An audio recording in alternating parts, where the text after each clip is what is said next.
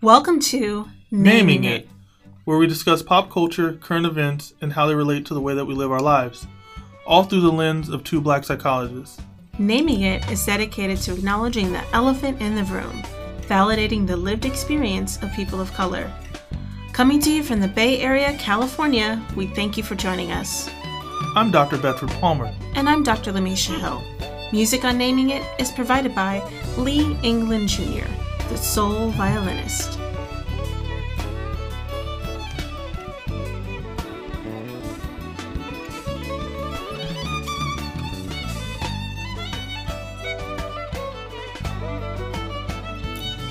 Good morning, evening, afternoon. Yeah. Welcome to Naming It. Naming It, episode 14.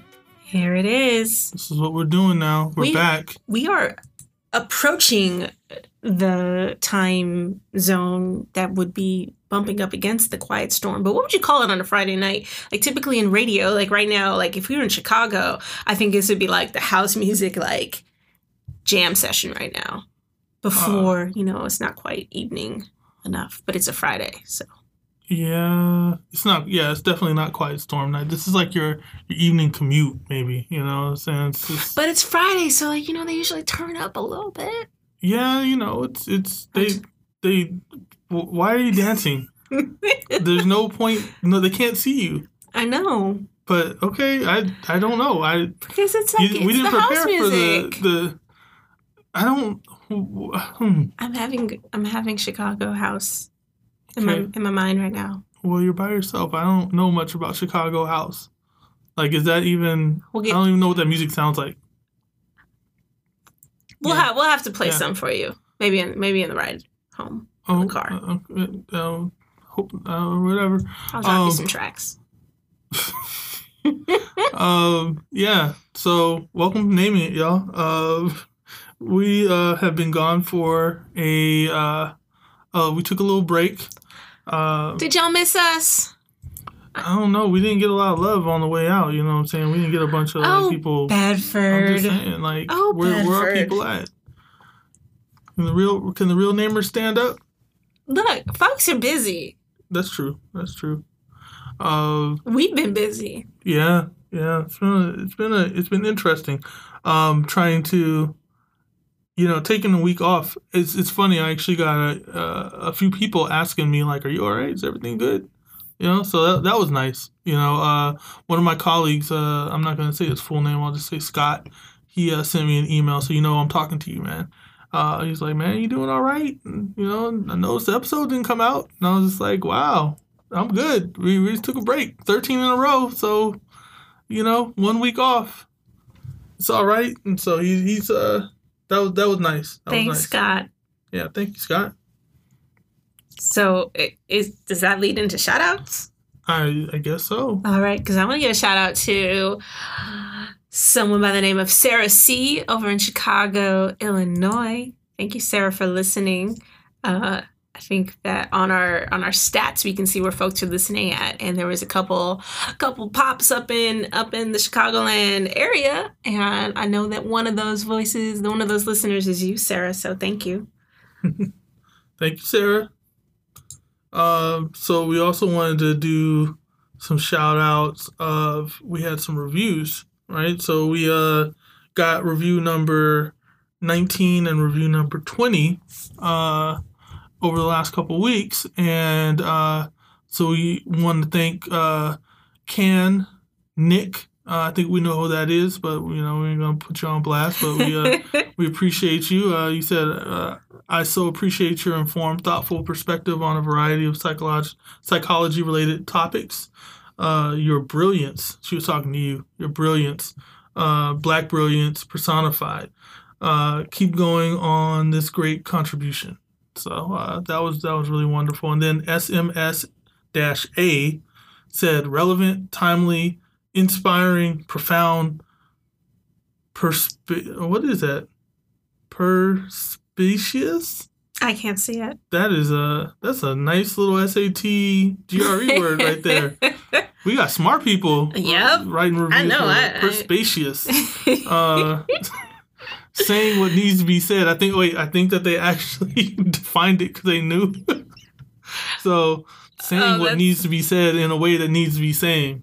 Okay, we learned something today. Yeah, perspicacious. But anyway, thanks a lot. We really appreciate that. Please keep those coming. They help more than you know.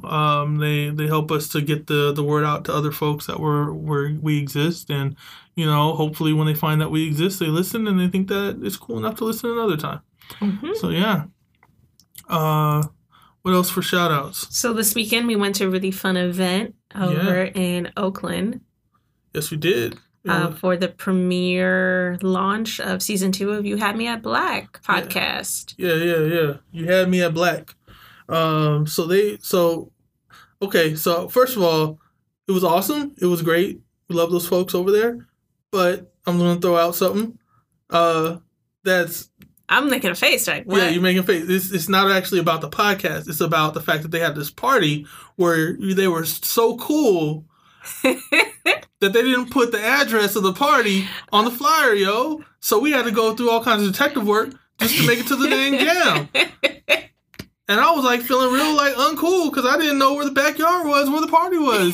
So I'm just saying, yo, my people, Oakland Pod Gang, somebody send me a text next time. Tell me what the address is, because we were like, yo, I think we're just gonna go ahead and do a little wine stop and hang out at Jack London Square because I can't find the party. Well, I had to ask around. Yep, that's true. But I have this really awesome button on my backpack that I've been rocking. Oh yeah. Yeah. So. Yeah. You want to describe the button because it is black. It is unapologetically black, and it says. That's how I feel when I rock it. I feel very unapologetically black now. Is that a shade? Is that a shade of black? Can we make that a shade of black? Like a crayon? Unapologetically. Just black. Crayola, unapologetically black. I like it. It's a little blacker than the regular black. I think I need a button that says that now too. So we need to get some naming it unapologetically black buttons. Oh, I like that. If y'all think that you would like to get an unapologetically black button, I'll tell you this. For the first 5 people who say they want an unapologetically black button on Twitter or on Facebook, we will put them together. We will send you free button. Everybody else, you're going to have to buy them. So, I like that. Unapologetically black. I'm gonna call Crayola. Yeah.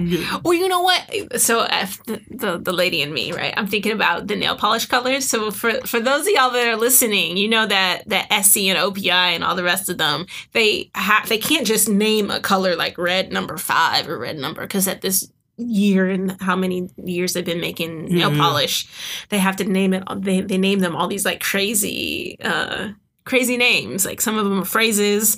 And so I think that if we could get one of the nail polish companies to make an edition of black nail polish that was unapologetically black, that would be super cool. I hear that. We need to trademark this mug, because I want to get like a car and get it painted unapologetically black. You know what I'm saying? Like where it's so black that it's shiny. You know what I'm talking about? Yep. Mm-hmm. You know what I'm saying? Mm-hmm. Got that nice clear coat on it. You know what I'm saying? No, it's not it's the blackness that makes it shine, yo. You gotta put some sparkles in there. You don't need no sparkles. It's deep like the soul of Africa. You know what I'm talking about? Like that deep. Okay. Anyway, don't unapologetically black. I ain't gonna apologize. Nope. It's just black, y'all. It's just black, y'all. It's just blacker than black. It's like black, y'all. Yeah, like that. Like that, y'all. I love it. Yeah. Bedford, just saying on the microphone, on the Yeti. I did not sing. That was a rap. Okay. Right. Wow, why you keep bringing up the singing thing? You know, my wife, Janae, who I'm shouting out now because she didn't get a shout out in the last episode. I love you, Janae. Actually, I'm going to give you another shout out later, but she says that I should just go ahead and sing, but I'm not going to. Janae. I know you can help me out.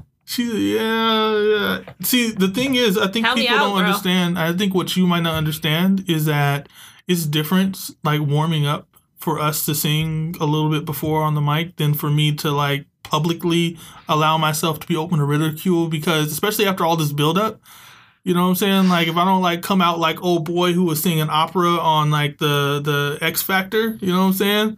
Like it ain't gonna work out. So I'm just gonna leave the mystery there.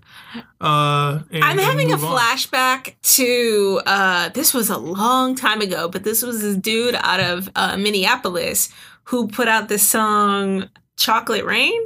I have no idea what. Oh, okay. I'll put a link to it. For those of you that remember, it was this kid, I think he was a college student, and, you know, it's like the era of like, you know, little YouTube videos or whatnot. And he has this like really beautiful, like baritone voice. And he like is singing, he made up this little song and it's Chocolate Rain. He's just singing and it's super cool. Yay. Some guy with a guitar saying. No, he wasn't. No, not a guitar. But I think it was the voice that you didn't expect coming from, you know, it's always like one of those like visual mashups. I hear you. Anyway. So, yeah. I'll make a note. Making a note. So we were saying, we want to do a quick shout out to DAP, who organized Oakland Pod Gang and who is the host of the Really Dope podcast. Thank you, bruh, for being there when I popped into the party and I was like, man, I don't know none of these people. And then out of nowhere, Dap was like, hey, what's up? And I was like, yes, someone who I know who even though, you know, because, you know, here's the thing about You Had Me at Black. It's a storytelling podcast for Black millennials, right? I ain't a Black millennial.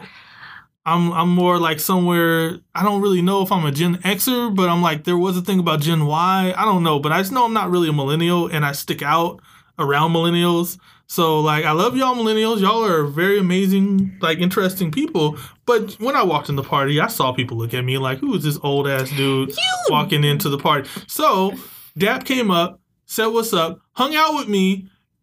You know, he didn't need to. But he did, and it was really nice until you found me, you know, in the party, and then that's what that was. So I wanted to shout out Dap and say thank you, bro. Appreciate you. So there you go. Is that all of our shout outs? That's all of our shout outs. Okay. So are we on check-ins? We are on the check-in. What's your check-in? What check-in do you have? You have what's your check-in? I was gonna say I went out of town this weekend. Okay, go ahead and tell them that part. Well, yeah, I'm a little tired. You know, I've been traveling. Went to the LBC for an NIH conference. You went to Long Beach? Yes. For a National Institute of Health conference. So biomedical diversity. You know, I just don't know. Like you were using acronyms from very different systems. So you know. Yeah, make sure people know. That was interesting, and I will share that I also received my license number. Which means? That I'm officially a licensed psychologist in the state of California. Yeah. That's your freedom papers, yo. Is it? Yeah. I just don't understand. Like, I think it's still settling in Bedford. I think that, you know, it's been such a long road, such a long journey. Really, it's a little over 10 years. It's like 10 years and a month. To when I went to Oregon and left Chicago, you know, packed up all my stuff in 2 suitcases and shipped a couple of boxes and got on that plane and went through a time in a state where I didn't know nobody and didn't have any family and, you know, really held on to, I think, forming what it was that, you know, I feel like as I entered graduate school, I opened a door, really not knowing what was on the other side. And I often kind of joke, but it's not really a joke, that I didn't know what I was getting myself into. And to persevere through that journey and all that it took me through, and then coming to California and starting to like lay down some roots here, it's been a long process. And there's a lot of hoops and loops and different hurdles and different, you know, mile markers along the way that tells you that you're proceeding on the correct route. But man, that ain't no joke.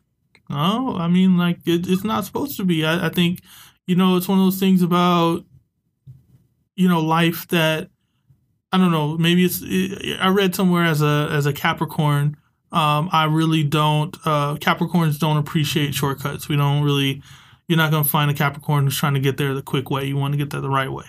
And so I really appreciate the journey that you're like explaining and the fact that all of that led to the space where you're now licensed, which means that Dr. Hill you are able to practice and function independently, and you can take care of people. You can hang a shingle up and just start your own business and be an entrepreneur. You don't need a supervisor. You don't need someone looking over your shoulder. The state of California has said that you are a safe person who has the level of competence needed in order to go out there and practice in the field of psychology. And your scope of practice is as wide as it goes, except the only thing that we don't do is give out medication. And we might start doing that if the right laws come through. So I think that this is a huge thing. And I do mean it when I say you have freedom papers, because it means that regardless of whatever happens, and not that you have any kind of plans or anything like that, but like whatever happens, you have this license, and it means that you can practice. It means you can put a shingle up and say psychology 5 cents, like Lucy did in Peanuts, and charge that 5 cents and get your little nickel and tell people what they need to know in order to help them to move forward. And I congratulate you. And I think it's really awesome. And we're also, here's another cool piece. We are number buddies. We're number family, right? Are we? Yeah, because our license numbers have the first 2 numbers are the same. Uh-huh. Yeah, so we're both 28s, 28, and then we have 3 extra numbers. I want to shout out a couple of other folks real quick. I'm not going to say their names, but there's a couple of people, who I'm talking to. One of you just passed EPPP. Hurry up and finish so you can be number buddies with us too. So I think we're in the 700s now, like 28.7. So I got 701. Yeah, there you go. So I was 28.058. So I was at the beginning of the 28. So man, yeah. I mean, it's still 28. It's like 28. But that's a lot of people. Yeah. That's a lot of psychologists. Yeah, a lot of people. California. Yeah, we out here. We be out here. Uh-huh. Congratulations. Thank you, Bedford. I appreciate that. You're welcome. All right. How about you? So, I'll start with the small and end with the big. The small is silly. My Naruto experience continues. Because they're literally dragging out the end of the Naruto series. So it's like they're bringing closure to this decade. Like it's literally like, I think I was looking at it was like 2001 is where the when the first Naruto came out. And so it's over the course of 2 series, and there are payoffs. I mean, I don't know if people are into long series, but the idea that in episode 1 you can bookend episode 1 and the last episode, and it closes the story in a way that's satisfying. I just watching. There's a scene. So this is for my real Naruto heads, like the people, my 4 people out there. I think it's more than that, but like within the gamer community, right? Like, when Naruto hands Sasuke his head shield that was knocked off in this like epic fight at the end of the last series, I know you don't understand what I'm saying. It's so beautiful, and that the writer of I guess this is what I'm saying. The writer of this series cares enough about the story and the fans to make sure that he took care of us at the very end. And if if you grew up, when I grew up, there's plenty of stuff that was real intense, like plenty of cartoons and stuff like that as a kid that was like super intense and then never had a finale. So you like got G.I. Joe is a great example of that. It's great stuff, except for the finale was like, Transformers the same thing. Like, yeah, they had the movie and stuff, but you get into it and you're just like, where is this ending? And Naruto is doing us right. So that's my thing with Naruto. You should, if you haven't watched it, you should watch all of them. Where does one watch it at? Hulu and on Netflix, you can get them both. Like, so Netflix is the oldest stuff. Hulu is the newer stuff. And if you're on Netflix, it's all in English. You can get the dub or the Japanese version, the English dub version or the Japanese subtitle version on both Hulu and I think on Netflix as well. And there is a difference. And I am I'd rather have the subtitles because I think it means something different. So anyway, that concludes the Naruto podcast with Bedford Palmer Naruto Head, and we'll come back to naming it. Oh, by the way, just real quick, I just sent out a tweet to the Black Tribbles, which is another podcast that is basically neat. Y'all don't know, if you ever listen to this, my Black Tribbles, you have a brother. You have a brother in just down the way who you need to we need to reach out and talk to each other, because when I was listening to the Black Tribbles, I was like, I'm home. What's their angle? Well, so the whole thing, if you don't know what a tribble is, it's this little highly fertile animal that shows up in Star Trek in a really iconic episode where the Tribbles, they basically destroy the grain and blah blah blah. They multiply. Okay. And the whole thing with the Black Tribbles is that there was never a Black Tribble in those scenes, even though they had all the different colors. And so they... Oh, really? Yeah. And so basically these are folks who are they embrace the blurred, they embrace the, the Black nerd piece, they embrace the sci-fi head piece, the comic book head piece. And so when you listen to it, it's real cool, the way they run their podcast. It's just fun. It's like if I was sitting in the living room with some other cats who watched the same stuff and read the same stuff as I did.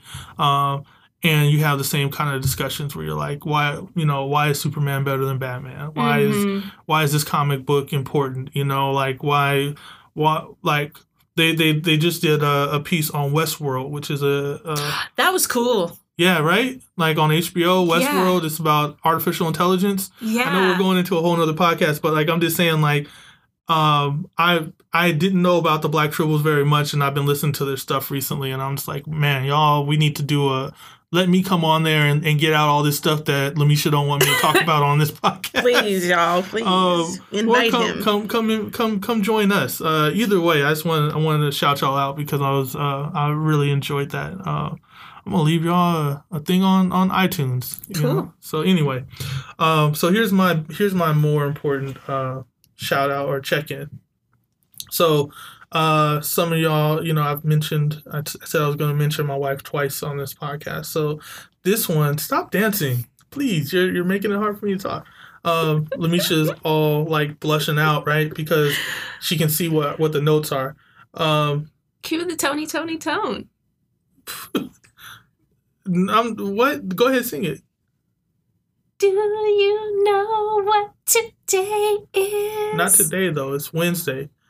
Me and Janae's anniversary, our 3rd anniversary.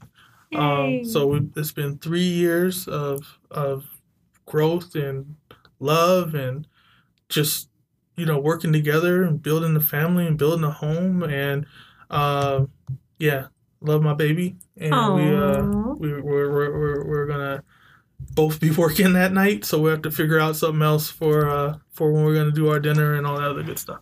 So... there's my shout out. You're probably listening to this while you're running on Tuesday or something like that. So there you are. Happy anniversary, baby. Tomorrow will come and girl, I can't wait. It's anniversary. Yeah. Anniversary. The first thing I'll do is run straight to you. It's an anniversary. Yay. Anniversary. Okay. It's our anniversary. Yeah. It's our anniversary. Yep. Anniversary. Okay, stop. Yes. Who knew? I finally cracked the code. You didn't crack nothing. I did it because my wife said that she wanted me to sing it, and it popped up. So there you go. The only thing... That'll make me sing on this dang podcast. Okay. And if anybody got some problems with it, whatever. You know what? I had to pull up the lyrics, so I made sure I got it right. I know. I was waiting because I was like, man. I was going to cue you. You threw that out. I was following. I wanted to get it right. I appreciate you. Okay. Thank you. Uh-huh. All right. So where are we at? Speaking of very special times, just one last acknowledgement to all of my diehard Northsiders across the globe, the country. North side of where? Chi-Town. Oh, okay. You got to put on for your city like Kanye. Oh, Lord. I'm sorry. I have to say that after anytime anyone ever says Kanye, I just have to say, No, oh, Lord. oh no. I mean, me and my crew, our song is a Kanye song where he references the whole song is about this girl named Wendy, but he's talking about the Windy City. My car's name is Wendy. Okay. Wendy Winter White is my car's name. Okay. Is your car name? No, it doesn't. Anyway, the Cubs have made it one step closer to breaking the curse of the Billy Goat, and we're just really excited that y'all beat the Giants. Hey now, sorry, not sorry.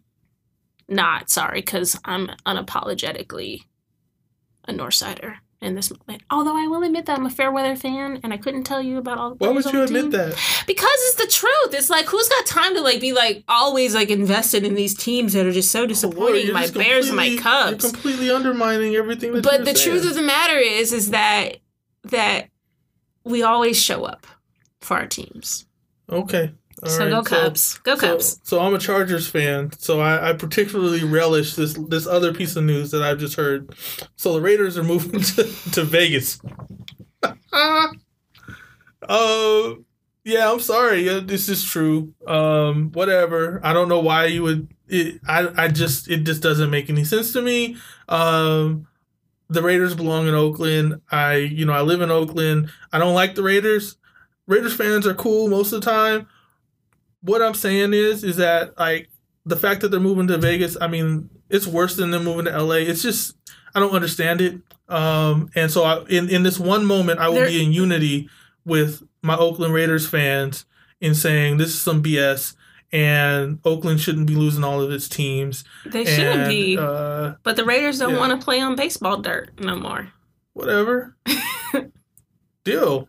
Ain't no other NFL team playing on a half baseball diamond. I don't know if that's a true statistic. And they've been playing on before. Yeah, the Raiders need to stay where people appreciate them. They're gonna go anyway. Chargers stay in San Diego. Real talk. If you move, I ain't a fan no more. All right. So there you go. Okay. Yeah. So what's going on? Oh yeah. Oh wait. I'm gonna cut in the. So we're gonna do the one that you guys did with Dr. Candace Nicole. So that's gonna happen right now. What's going on? Hey, going on. What's going on? You just clip that and use that for the rest of the time you guys do this segment. All right, that was tight, right? What's going on? That's tight, right?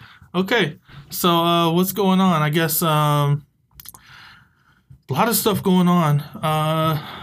So first thing, something we missed that we didn't get to, I guess, just to shout out or put out last week because we didn't actually have an episode last week was that National Coming Out Day happened on Tuesday 11th, and we just want to put it out there to our folks in the LGBTQIA communities. Like we got mad love, and us here at Naming It, we're trying to be the best allies we can, and you know what, just hopefully it was a good day for everybody, and yeah, Absolutely. Coming Out Day, y'all. We appreciate you for those that have that are in their own journey and in the process, whatever coming out means to you, and it also requires us as allies to come in a little closer. There you go.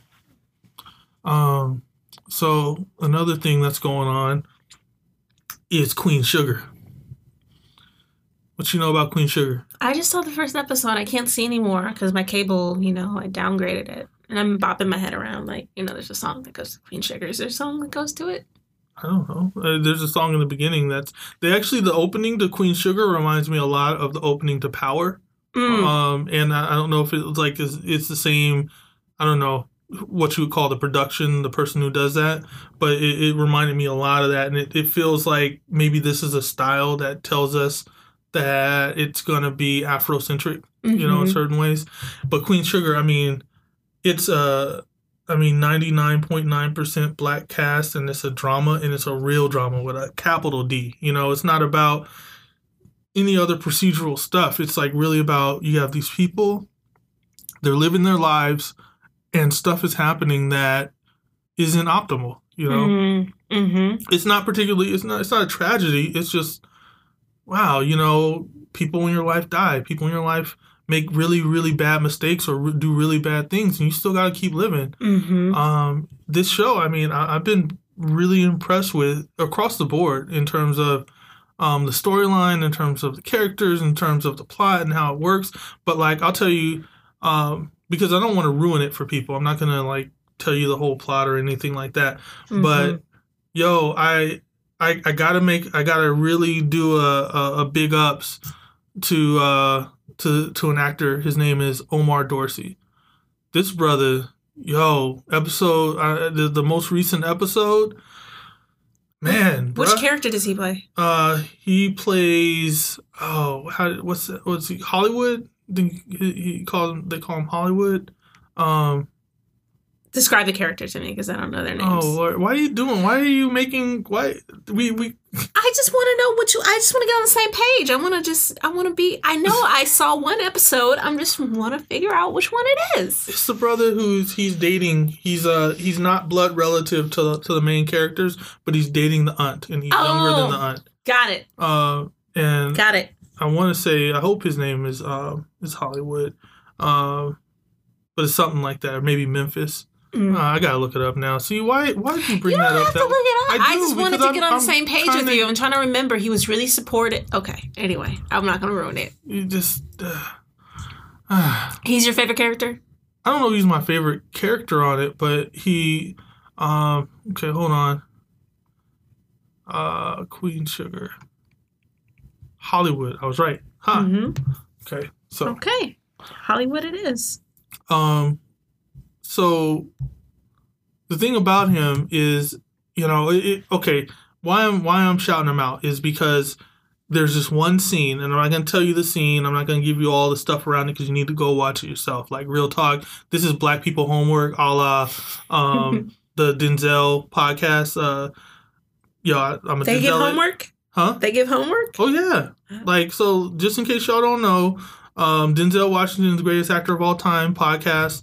Denzel Washington's Greatest Actor of All Time, period, podcast with W. Kamau Bell and Kevin Avery. They have a thing about Black people homework. And so it's talking about films and different kinds of art stuff that you have to go and take in if you don't, if you want to be able to kind of be around the water cooler around Black folks. And so this is definitely... I'm shaking my head because I already feel left out. Well, you should listen to that because it's not on cable. It's not on TV. It's just on your iPhone or whatever. But Omar Dorsey actually is a recurrent guest on that show too. So that's how I first heard about him, and his wonderful brother has some good stories. But watching him actually, like the chops on this brother, like there's this one moment where the breath, like, and when you go watch it and you see it, there's a moment where he emotes in a way that shows you that his soul was kind of just knocked out of him for a second, you know? And I mean, like, I tweeted about it. I was like, dude, you know, my chest was hurting 20 minutes later, you know, because it was just like, I don't know, I felt that before, you know, or I felt something akin to that. And he just translated that in this one tiny moment. And it was captured by the director and it was put out by the editor and all that other stuff. The show is a work of art. And that's what I'll say about it. And that's just my humble opinion as a psychologist. I'm not a film person, but as a consumer, it's some stuff, and I'm going to watch every episode. Real talk. Awesome. All right. I might have to upgrade my cable package again. Real do. Come hang out one of these days. You know, yes, that's what I need to do is just go watch it at somebody else's spot. Yeah. So who has a TV? So that's one thing that's going on. Another thing, I guess I put all the what's going on. Yes, you sure did. I'm like, what is this? So the other piece I wanted to point out, did you see the trailer for Jordan Peele's horror film? No. Get Out? No. Oh, Lord. Okay, folks, I put it on the when I first saw it, I put it on the naming it piece. But like, there is a new horror film that's coming out by Jordan Peele from Key and Peele, and basically, it's a black man with a white woman who they go home to visit her family, and bad stuff starts to happen. And I'll just put it like this, and you get this from the trailer. It's a really really weird thing to watch because you don't think that it would have got made. Because he basically, like, to keep it real, to name it, he basically made whiteness the monster. Oh, wow. Yeah. Like, I don't know how to, it's hard to explain in a way that I don't know, it's going to piss people off. Like, he made whiteness the monster. And it's not a person, it's whiteness. It's really trippy. So is it an actual horror, or is it like one of those comedy horrors? No. I don't like horror movies. I don't go to horror movies. I don't consume horror movies. It's a horror movie. When I saw it, I was like, I do not want to watch this, but I'm probably going to go see it. Wow. It was like, what the heck is this? So get out there, look out. It's called Get Out. And when you watch the trailer, you will know what I mean. Wow. Okay, homework. I will watch the trailer. Yeah, I'm going to watch it. It's a trip. But I mean, for that story to come out, there has to be some shifts in the industry because I just can't imagine that being made 10, 15 years ago. So there you go. So what else is what's going on? So most recently in the news, in the continuous news cycle in this election season, is about. I was gonna joke and say your boy, but that won't be that cruel. I'm glaring at her right now. Like, I can't even believe she would even fix her mouth. Someone's boy, like someone's partner, presidential candidate Donald Trump, and his continuous issue after issue after issue, and this time it centers around sexual misconduct and sexual assault, sexual harassment, which I think is really. I think that all of the other issues that have happened most recently between Stanford and college issues and things around the country, and I think folks having the conversations around sexual assault has made this issue. I think it's taken it to a different place. Whereas maybe in the past, before all of the recent history, it would have been, I think, perhaps something a little different. I get where you're coming from on that, and I think that it does. It's fitting specifically in that narrative in a specific way. But I think the thing that really pushed that made this thing pop was the fact that this fool has a tape of him talking about assaulting women. He has a tape, TMZ, talking about grabbing women by their private parts. This dude's running for president. Are you kidding me? Like, I'm just saying. Head shake, shaking my head. SMH. I have no words. No words. I mean, I'm not surprised. It doesn't at all in any way, because, I mean, it was already kind of known. The dude is creepy, you know? I mean, like, that's what has been, there's been a lot of people saying stuff about that, the same way they say stuff about a lot of different other people. But what surprises me is that people are still trying to defend the dude. Right. And the whole terminology of locker room talk, which is interesting in the context. There's a Frontline documentary that chronicles both Hillary Clinton and Donald Trump. So I'd encourage people to go check it out. But there's this whole piece about Donald Trump and him going off to, I think, a military academy for high school. And that one of his childhood friends or associates is like, commenting on how at that time in the military academy, he used the phrase barracks talk. And he said repeatedly that, like, you know, a lot of the rhetoric and a lot of the discourse that he hears from Donald Trump in the campaign is so reflective of that developmental era. And he kind of says in some ways that, like, you know, a lot of us have, I guess, reflecting on himself, you know, grown up and sort of matured in different ways, and that he still hears the same narrative from this time in their lives. So he called it barracks talk. So I found it to be like a parallel between like Donald Trump saying like it was locker room talk, and that this documentary really called like that manner of speech or those attitudes like barracks talk. So is he saying? I mean, like, what's he saying? Is he trying to make an excuse for him, or no? I just found, I think that he was saying that Donald Trump is stunted. you won't get an argument from me on that. I mean, like, that is basically the I would say the position that this individual took, is that like it's very developmentally tied to this time in their life, and that all of it sounds similar. The behaviors are very similar to that same era. So, I mean, we could spend a lot of time talking about Trump and trying to take him apart and all this other stuff. And I mean, honestly, I would relish that in certain ways. But I think what our plan was to talk a little bit about, like, understanding what's going on with supporters of Trump and the continuous support of Trump that's been happening. We were talking earlier. You want to like give? Yeah. So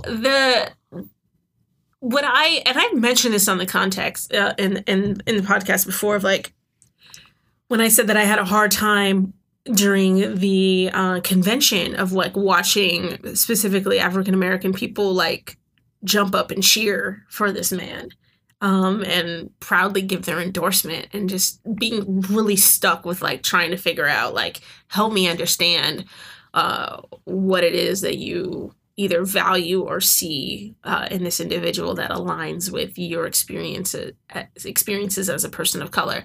And I think that where I've also come to in the conversation that we were having earlier was in parallel conversations that I've had with other folks who either have family members or trying to navigate conversations with folks that are Trump supporters, is me really trying to, I think, genuinely and compassionately understand what values are folks holding on to who identify as Trump supporters in this continuous issue after issue, disparaging comments.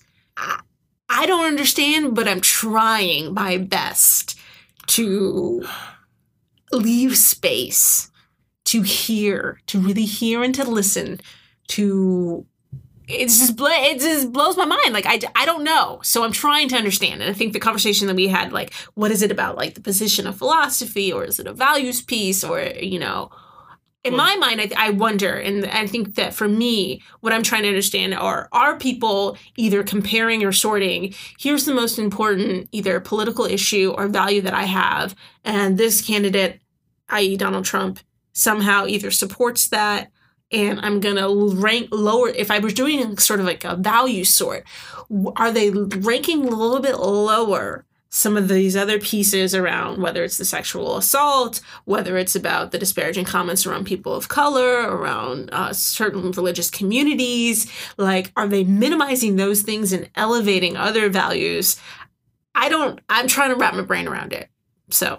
Did I give you enough space there? Yes, you did. I think that's the position that I'm sitting in. I'm trying to understand. Can I say what I think now? Yeah. DeBever's going to say what he thinks.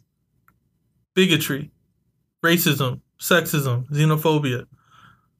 Like, the X factor in this that people, I hear that all the time. I don't understand what's going on. And it's racism. It's sexism. It's the things that he puts out, because has he put out any like actual substantive platforms? Like, really? Mm-hmm. Like, I don't know. No, he hasn't. He the ones that he has tried to outline have basically been around xenophobia and like bigotry. So we're gonna build a wall. That's xenophobia. You know, we're gonna have a ban on Muslims. That's Islamophobia, xenophobia, it's general bigotry, racism. Mm-hmm. You know, he talks about what he's gonna fix these horrible black communities and all this other. You know, he goes into the inner city and blah blah blah. It's just talking about his view of us as all black people. Apparently, we all live in the hood. We all live in the ghetto, and we all have horrible lives. And we're always like, you know, dodging bullets and stuff. You know, wait, hold up, I got one to dodge right now. Ooh, it missed. I'm just saying, it's just ridiculous. So when I think about their supporters, and people trying to understand where they're coming from, I get tripped out. I wonder why people want to skip over bigotry. Like, why do people want to skip over the idea that maybe people like him because he holds sentiments that are very similar to their own, and he's the only one who's espousing them in a way that's public, and it makes them feel emboldened. And when you think about the things that they've done at his rallies and the ways that they talk about stuff, I just saw a woman, a Trump supporter, talking about, we're from the South, so we know about our Second Amendment, and if Hillary wins, we're going to have to, defend ourselves. And it's like, what? Like what? Where do we live? But anyway. Yeah. So question one that I have is around what I wrote was humanism or nah? Nah. So what is humanism? So for me, humanism is an attitude and belief, a philosophical sort of value that there's an inherent amount of goodness, and however you want to define that, but I think a very general definition of what it means to be good in the world, and that people are inherently good, and we come from a place of an assumption that people are operating from a place of being positive and good. Right. And so... Or nah. Yeah. I mean, I think that is... So that's not just Lamesha's idea, right? That's like a whole philosophy that clinicians tend to use and a lot of different people use in order to kind of shape their work, right? Right. Absolutely. And so I come from a slightly different philosophy, right? And so mine, I work from a space of cognition, and most of that, when I work in terms of cognition and constructive, a constructivist space, it's about us building our reality and about us making choices about it. Mm-hmm. So for me, one of my mentors and colleagues and friends who was a professor at the time when I was brand new in a psych doc program. It was in a practicum. Esmenario Bassi, Dr. Esmenario Bassi asked me, do you believe that people are inherently good? Mm-hmm. He asked the whole group. And all my cohort, they were like, yes, of course. And these are all wonderful people. Well, most of them. The people who y'all know who you are. I ain't going to front. So, yeah, you can shake your head. I'm shaking my head. It is what it is. 3 of y'all. Wonderful people. So anyway, what I'm saying is that he asked that and everybody was saying, yeah. And I thought it was a trick question because I was like, oh, heck nah. Mm-hmm. No, absolutely not. And it's not that I don't think people can be good. I just think that being good is a virtue. And a virtue means that it's something that you don't start off being that. You have to work for that, And is it consistently aspirational? It can be aspirational. Is goodness aspirational in the sense of like do we ever attain, kind of like in the comparison of a Buddhist perspective of like attaining enlightenment? Like, do we obtain goodness through a certain amount of life practices and behaviors over time and elevation in our thinking and in our spirit and in our I mean, again, cognitive behavioral, and I can only know what you think by what you tell me, and I can only know what you really are by what you do. Mm-hmm. And if you want to say it another way, you know me by my works, right? Uh-huh. So if people do bad, if they do evil, then they're bad. If they do good, they're good. I don't think it has to be super deep. It's just like if you lie a bunch, you a liar. But so does that define? I'm just trying to clarify because I think that I take on more of a humanistic perspective. Right. So help me understand. Like, does that goodness, is that only in a certain moment in time, or how long do people get to hold on to their good deeds or their good behaviors? I don't think as a reflection of like them being. I don't think you get to hold on to it. I think you live in the moment. And. W. Kamau Bell just put out he put out a tweet. I think it was somebody else's article, but that's how I got access to it. Talking about the notorious RBG, right, Ruth Bader Ginsburg. Mm-hmm. She recently came out against the Colin Kaepernick style of protest by taking a knee during the national anthem, saying that it was stupid. She said a couple other things, but basically she was saying stupid, and she was saying that she wouldn't arrest somebody for doing it, but she just didn't think that it was a smart thing to do. And,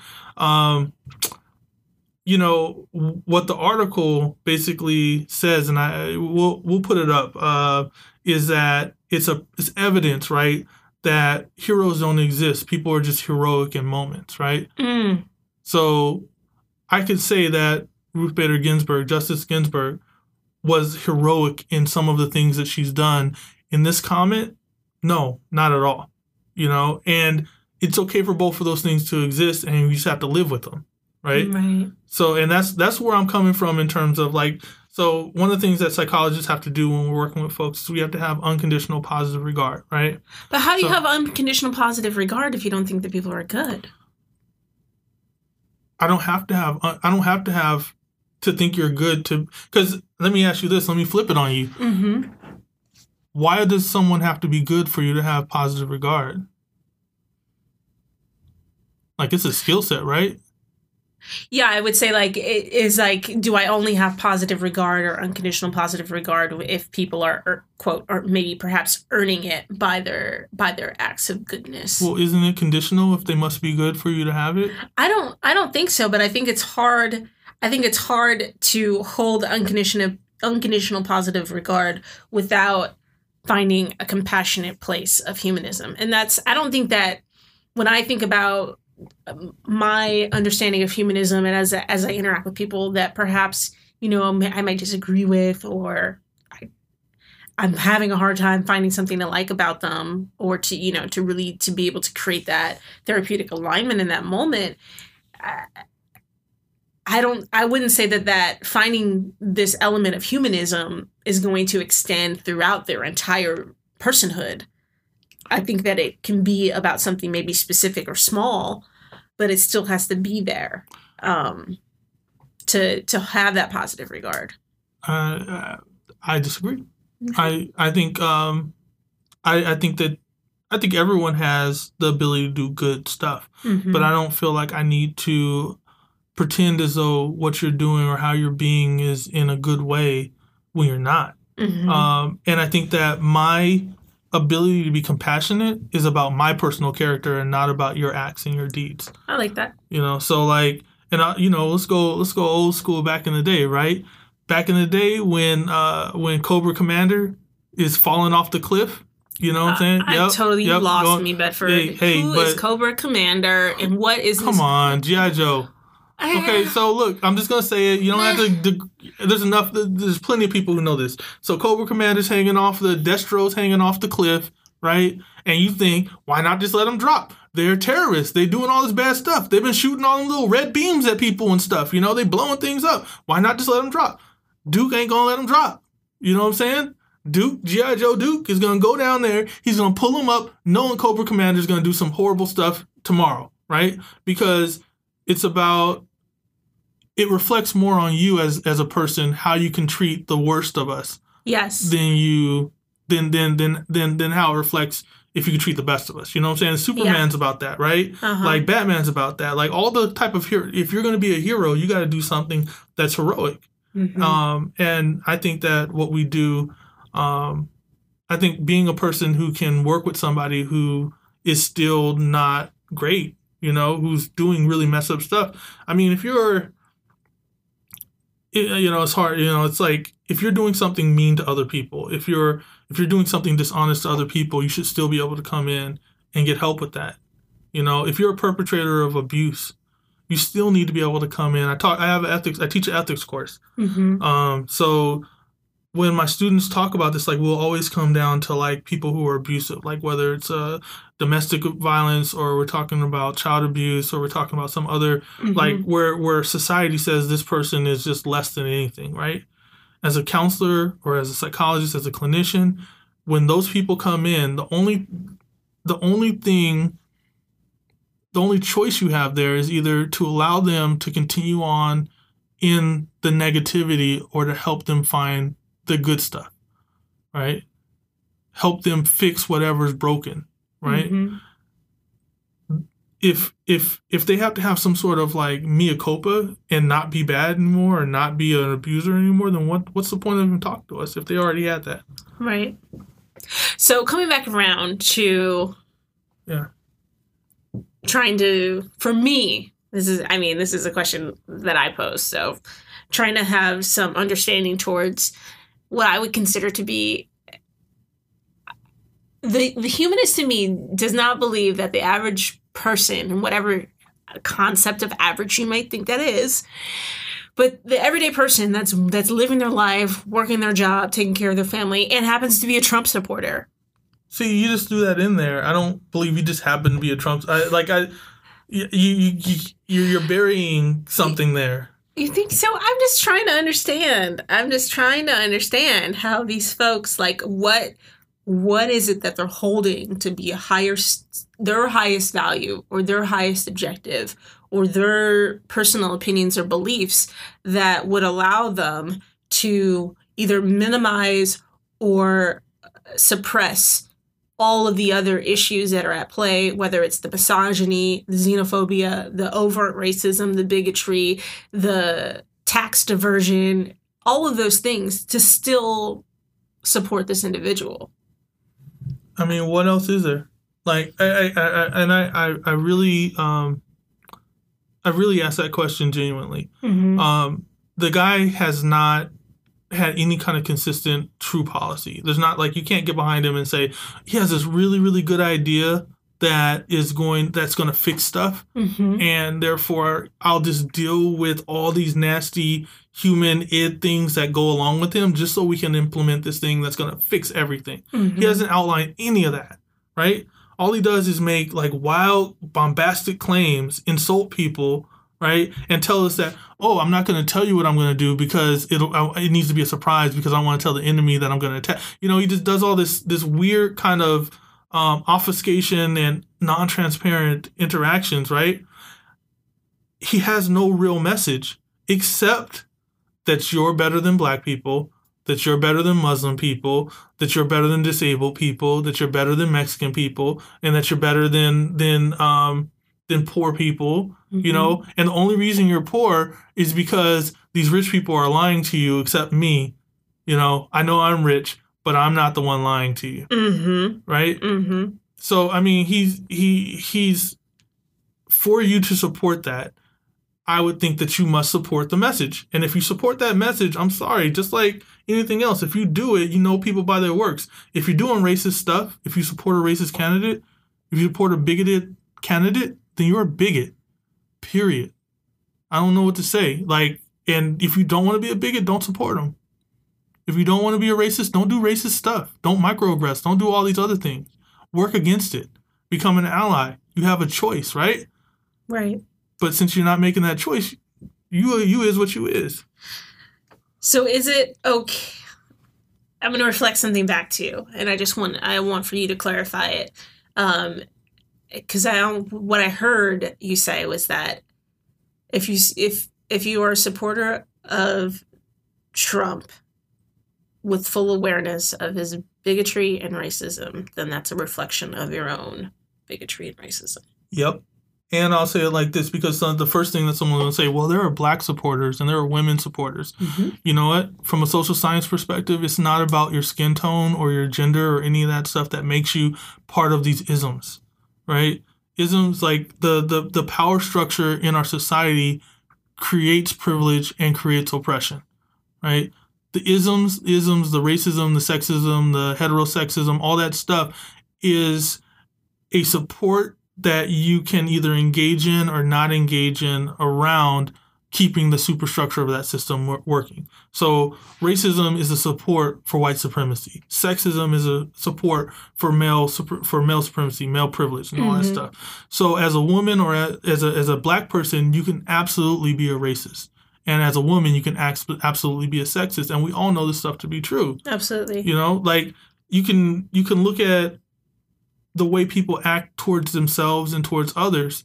And I mean, we have whole psychological issues around these crises that occur for folks where, mm-hmm. you know, you don't even have to throw it towards other people. As a black person, you can hate yourself, you know? And so it's not a passable argument to say that just because he has a slightly somewhat tiny diverse amount of diversity in his support, to say that doesn't mean that his supporters are all subscribing to his bigoted views. Because I'll tell you this, if someone has a viewpoint that is, and I'll use the word, deplorable to me, mm-hmm. I ain't following them. You know what I'm saying? I just can't. So, like, for instance, Hillary Clinton, if she was out there making, like, nasty homophobic, like, things, like, if she was not only, like, because people will say, well, she took a long time to come around to marriage equality, which she did, but she did come around and she was a supporter. But if she was out here right now fighting against marriage equality, I can't support her. You know what I'm saying? Like, I can't. That's a moral judgment. And if you are also operating from a place of like your behaviors and your works in the moment, then you are also demonstrating a certain capacity to be in alliance with folks as they shift and change. Say again. I'm saying that, like, you know, in politics, there's often this issue about being a flip-flopper. Like, well, if they change their opinion or their perspective, but their true colors are their first opinion, so you can't just flip and flop, right? That's I think. Well, yeah, I mean, so you're talking about Hillary and like moving, but I think you can evolve, but regardless of all that, right? He's not evolving. Mm-hmm. You know, he's getting worse. You know what I'm saying? Like, he's spending all this time, right? And I was like, real deep talk. I mean, once you get into the point where this guy is like admitting that he's done, and okay, so here's another piece. I just have to say it. So people are talking about the fact that it's really important that he admitted that he did these nasty things to women, right? Right.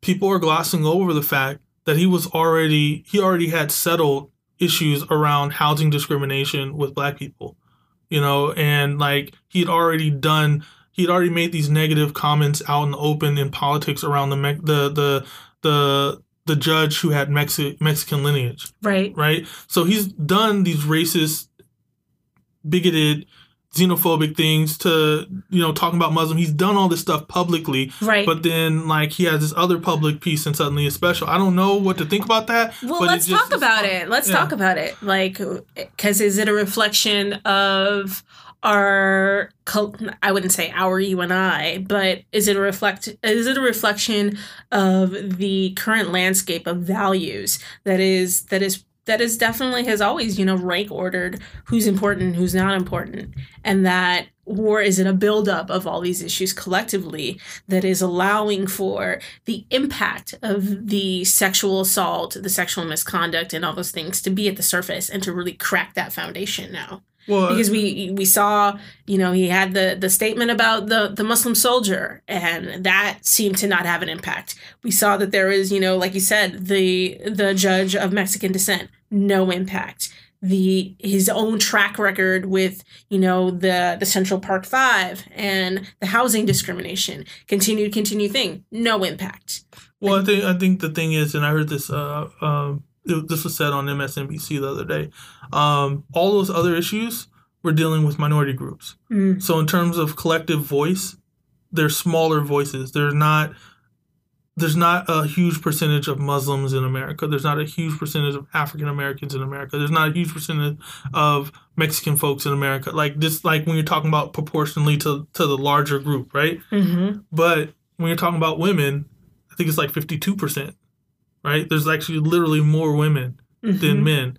And so and I think it's telling.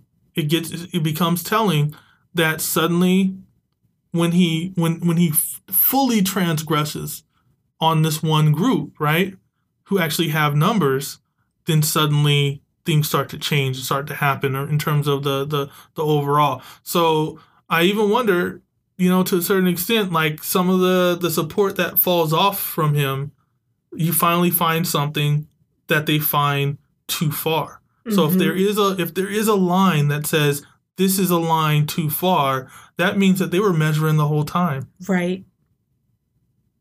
So if they were measuring the whole time, and xenophobia and homophobia and racism and classism and all these other things didn't matter. Didn't meet the bar. Right? Mm-hmm. But then this one piece does. Right. Right? So that means that there was judgments being made and choices being made, and these people were choosing to remain with this bigot until it affected some piece of them that was too much. But that doesn't wipe out their mea culpa moment, doesn't wipe out their earlier bigotry. Mm-hmm. It just doesn't. It just means that they're not going to support a sexual predator. So I'll give them that. But you can still be hella racist and not support sexual predators. So that's kind of where I am with it. It's I think we shy away from using terminology and from labeling folks because it's somehow considered to be just not polite. Mm-hmm. But if you're polite and you're oppressed, you will remain oppressed forever. Yeah. And so I choose not to be polite because if you're really not racist, if you're really not sexist, then you will take the feedback and work on it. Mm-hmm. I have to deal with feedback about my stuff all the time, and it's hard and it feels bad. And I shut up and I listen and I try to work on it. But I appreciate what you had said with regards to outlining all of those different issues. The xenophobia, the racism, the Islamophobia, the classism, and that none of those things for many, many folks, it didn't cross the threshold. They didn't draw an internal line in the sand.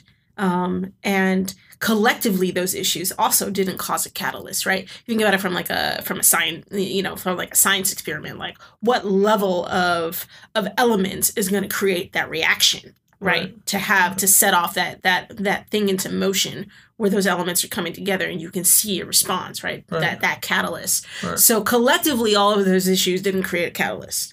Right. So that's a damn shame. Well, I don't know if it's a shame. It's just true.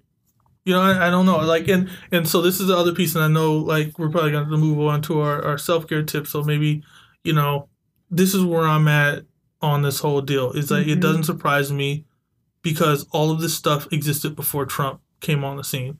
Like, the context of our society is one that's built on sexism, heterosexism, racism, xenophobia, classism, ableism. All those things existed. I was already teaching classes before Trump got into his presidency, right? Or into his candidacy, right? Mm-hmm. Like, we were already talking about this stuff. So it was already an issue. And for us to pretend as though these issues that have been plaguing us for centuries, like, suddenly don't exist in context of these people who are supporting a guy who basically takes his lead from, like, white supremacists and other, like, hate groups. Like, he actually retweets them and stuff like that. Mm-hmm. Like, you know what? I'll put it like this. If you play in dirt, you get dirty. You know what I'm saying? If you out in the mud, you get mud on you. If you run in the rain, you get water on you. If you mess around and you spin and you rub shoulders and you give support and you push up bigots, then you get bigot on you. And it sticks. Just saying. Can I come back around to one last thing? So when we first started out this conversation around sexual assault in the context of the political landscape right now, I had posed this question of the impact of our increased awareness around sexual assault, given the number of incidents that have happened in the past couple of years, particularly around college campuses, the Stanford incident, even Bill Cosby. And I really feel like my position is that collectively, we've been having more conversations, which is really allowing for this to have the due weight than the impact that it is having now. So like issues of race, like issues that we've talked about, the classism, the ableism, is nothing new. Right. But I personally appreciate that there feels to be a shift in the impact. So it's like there's like a I don't know, what's that word? It's a rising wave or something like that. Like it's the energy has changed and like the momentum is there. Right. Okay. Yeah. That makes sense. All right. So that's our real talk. All right, real talk. So now we're at self-care. We're going to talk a little bit about the power of pets, right? Yes. Our self-care tip of the week is the power of pets. So I'm sure from you all in your own personal life, and Bedford and I have our personal experiences with pets, it's shown that interacting with a friendly pet can help many physical and mental issues. It can help reduce blood pressure and improve overall cardiovascular health, and can also release endorphins that produce a calming effect. So we both have dogs. My dog, Pendleton, I got him about 4 years ago when he was a puppy, and I absolutely adore him. Every day is just a little bit brighter because I get to spend it with him.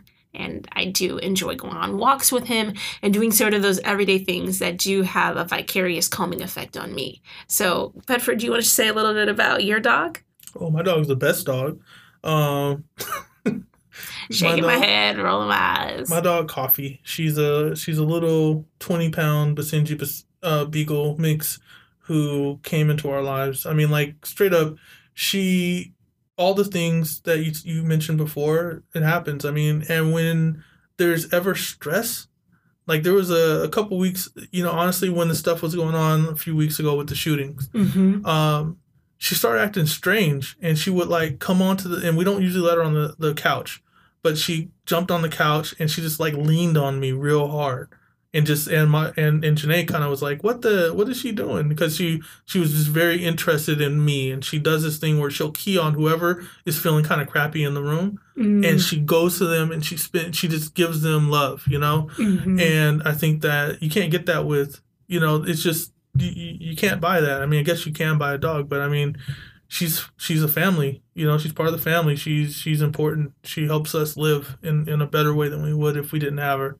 So, yeah, that's Coffee. She's awesome. Wonderful. So whether you have a furry friend or not, the next time you see an animal, and that could be a cat or a dog or any other animal, take a little extra time to get some pet therapy and go ahead and tweet us out your favorite pictures with you and your pet. Yeah. It doesn't have to be a dog. It could be a little cat or little. I have it on authority that some people like reptiles. So if it's a gecko or a python or something, I don't know. If you're into equine therapy, there's knowing about them horses, right? People do a lot of stuff with horses. And if you have a really weird pet that we wouldn't think you would have, that you get a lot of joy out of, please, send that to us. Let us know. All right.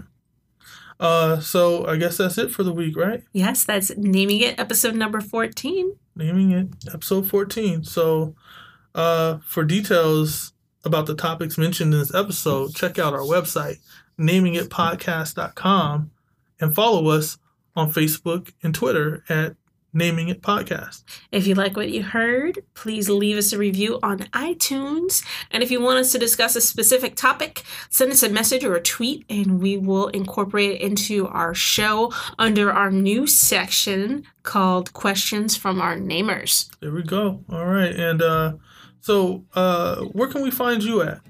I'm on Twitter at Lamisha Hill. All right. And I'm at DRBF Palmer. On Twitter and Facebook and other places. Contribute your ideas to the topics on the movement for Black Lives using the hashtag #OneStopAway. Absolutely. And as always, we want to give some special love to music on Naming It provided by Lee England Jr., the soul violinist. And you can follow Lee on social media at Lee England Jr. All right. That's it, right? That's episode number 14. Right, guess we out then. That's a fortnight. Keep naming it, y'all.